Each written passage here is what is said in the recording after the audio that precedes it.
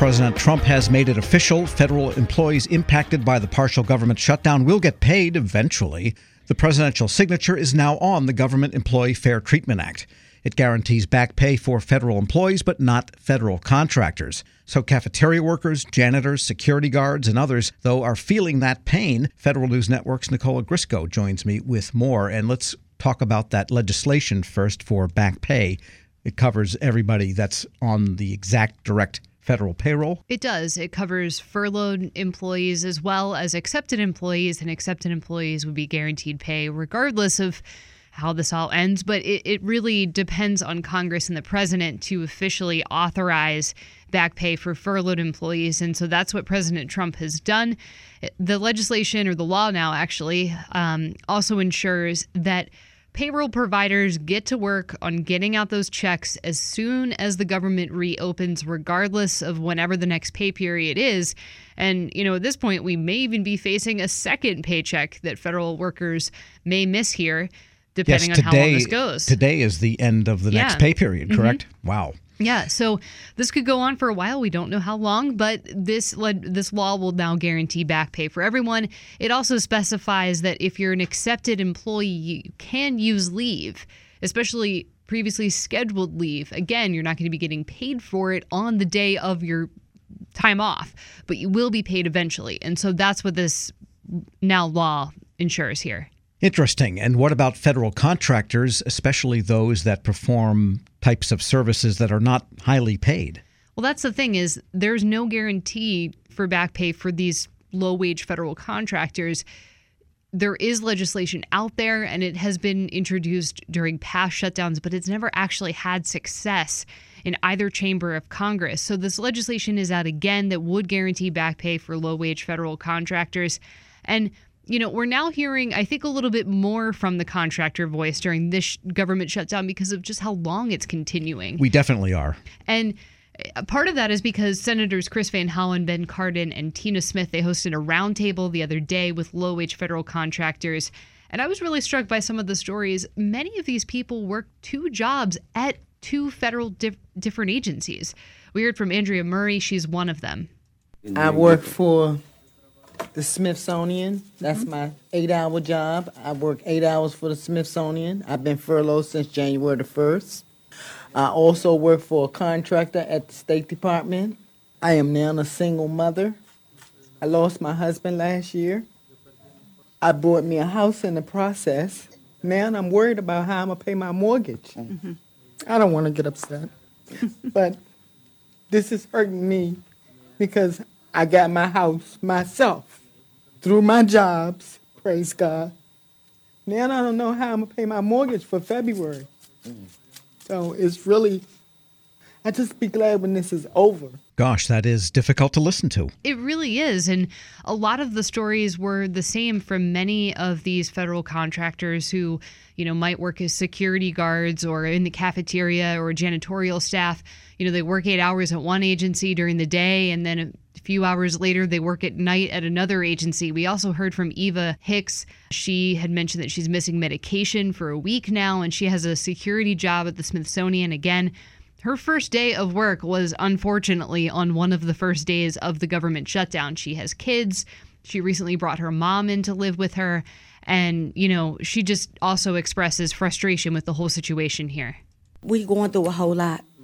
And I just hope that what we're doing today will open the government back up so we could come to work. All we want to do is work and provide for our family. That's so hard. That was Eva Hicks. She's a federal contractor who works at the Smithsonian. Again, just expressing frustration about this entire situation. And the three senators who hosted the roundtable, along with 30 other Senate Democrats, have written to the Office of Management and Budget recently, suggesting that OMB find a way to work with agencies to change provisions in some of these contracts to allow for back pay. They suggested that that is a possibility that OMB could look into if it wants to. Whether or not it will is a different story. Again, we have never really seen success in guaranteeing back pay for federal contractors. We're speaking with Federal News Network's Nicola Grisco, and you've been getting a lot of questions from readers and listeners. Are there some you want to highlight? Yes, we are soliciting questions from readers and listeners, and we have been getting quite a few. Many are very specific in nature, but I think this is because we're now in unprecedented territory at this point. This is the longest government shutdown. We're approaching the 30-day mark. That'll come next week. It's very likely we could get there. We might be in a situation where OPM needs to send out second furlough notices. That's a possibility that we're looking into right now. But yes, we are getting a lot of questions. One of them asked, will I get my W-2 on time? Tax season is coming up. So we've posed that question to some of the federal payroll providers. We heard from GSA, who said yes, W-2s should be out toward the end of January. The National Finance Center says it has 705,000 W-2s that it will need to process. Most will go out on time around the 25th of January. Others might be suspended for a few days, about 9,000 of them or so. And they suggest, look, if you haven't heard from us by February 4th, then you should contact us. So the federal payroll providers are working on it. We didn't hear from the Interior Business Center just yet. And there's that other third group of people that are helped by the federal government. And I thought it was interesting that Sonny Perdue, Secretary of Agriculture, agreed to open several hundred, but it's only about half of the Farm Service Agency offices throughout the country, including 40 in Virginia and 2 in Maryland. I couldn't find a Farm Service Agency office in D.C.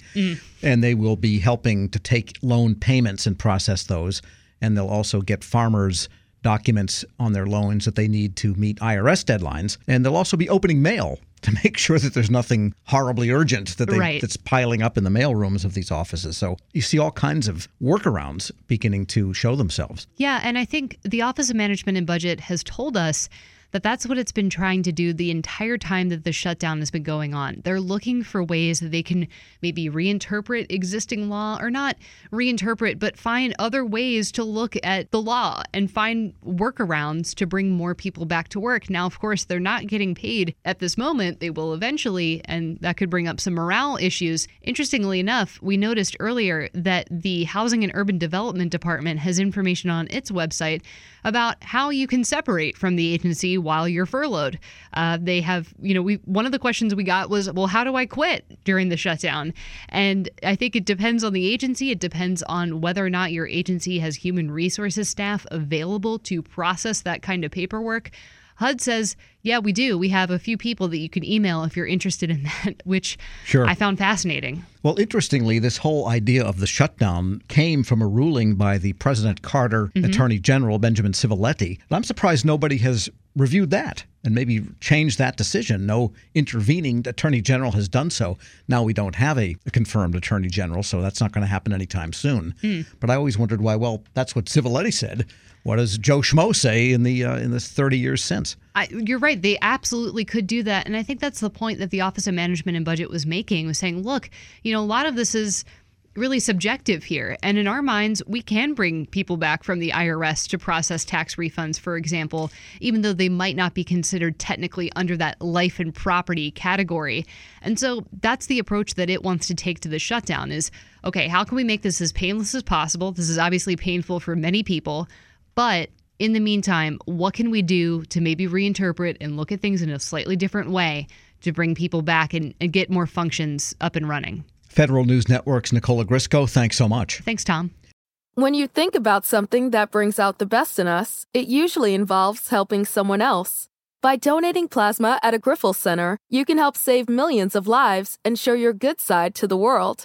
You'll join thousands of people who donate safely each week, so patients get the plasma-derived medicines they rely on. And you'll be rewarded up to $1,000 your first month.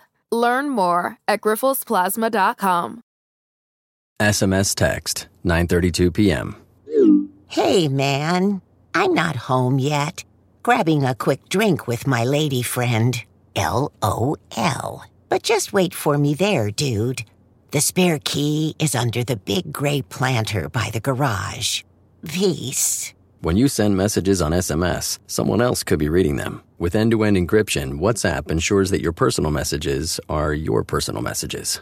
WhatsApp. Always message privately.